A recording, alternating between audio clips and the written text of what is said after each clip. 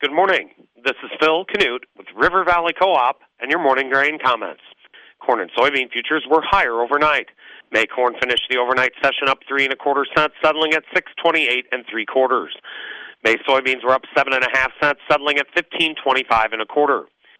In the outside markets, as of 7:40 a.m., the U.S. dollar index is off 197 points, trading at 105.461. April crude oil is off 8 cents, trading at $76.58 a barrel. Precious metals are higher except silver.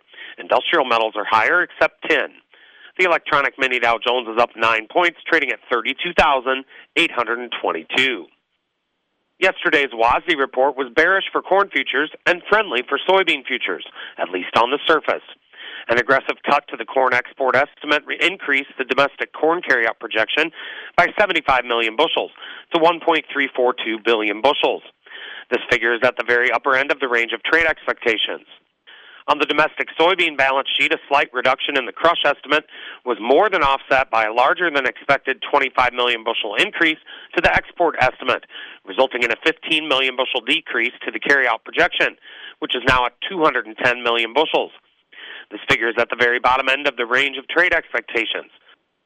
Brazilian corn and soybean production estimates were left unchanged as expected. Meanwhile, USDA was very aggressive, cutting Argentine corn and soybean production estimates.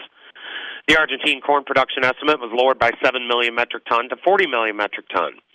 And the Argentine soybean production estimate was lowered by 8 million metric ton to 33 million metric ton.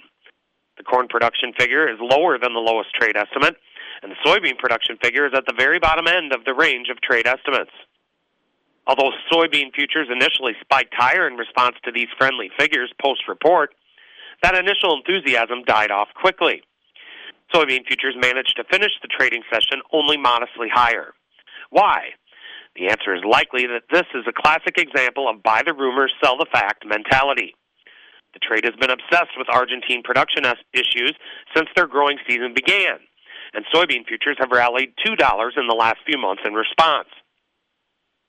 Now that significant production losses were realized by USDA and printed in official ink, soybean futures succumbed to selling pressure. This morning, U.S. released the weekly export sales report. Weekly corn sales bookings were extremely impressive, while weekly soybean sales bookings were extremely disappointing.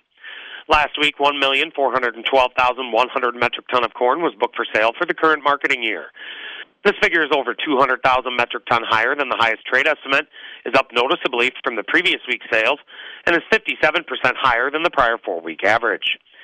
For the 2023-24 marketing year, 113,200 metric ton of corn was booked for sale last week. This figure is in the middle of the range of trade expectations. Last week's corn export shipments totaled 1,052,000 metric ton.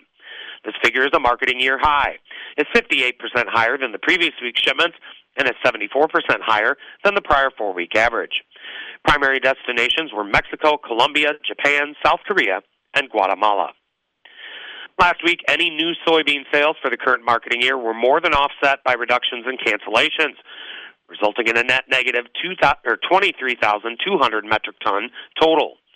This figure is a marketing year low and is over 250,000 metric ton lower than the lowest trade estimate. For the 2023-24 marketing year, 172,300 metric ton of soybeans were booked for sale last week. This figure is on the upper end of the range of trade expectations. Last week's soybean export shipments totaled 581,000 metric ton. This figure is 34% lower than the previous week's shipments and is 62% lower than the prior 4-week average.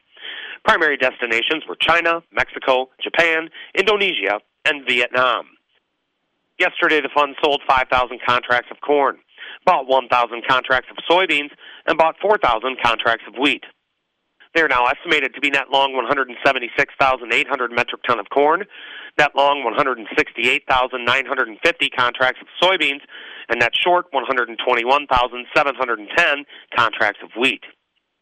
From a chart perspective, May corn finds initial support at 624, the overnight low, followed closely by 622 1/4, the 6+ month low charted last Wednesday, and then the August 18th low, 615 1/4.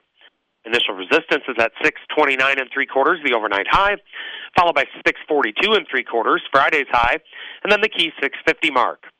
May soybeans find initial support at yesterday's low, $15.11, followed by the psychological $15 level, and then $14.77 the 1-plus month low charted last Tuesday. Initial resistance is at $15.28 the overnight high, followed by $15.38.5 Monday's high, and then $15.49 the 8-plus month high charted on February 22nd. Opening calls are steady to higher. And with all of that, have a great Thursday from your friends at River Valley Co-op.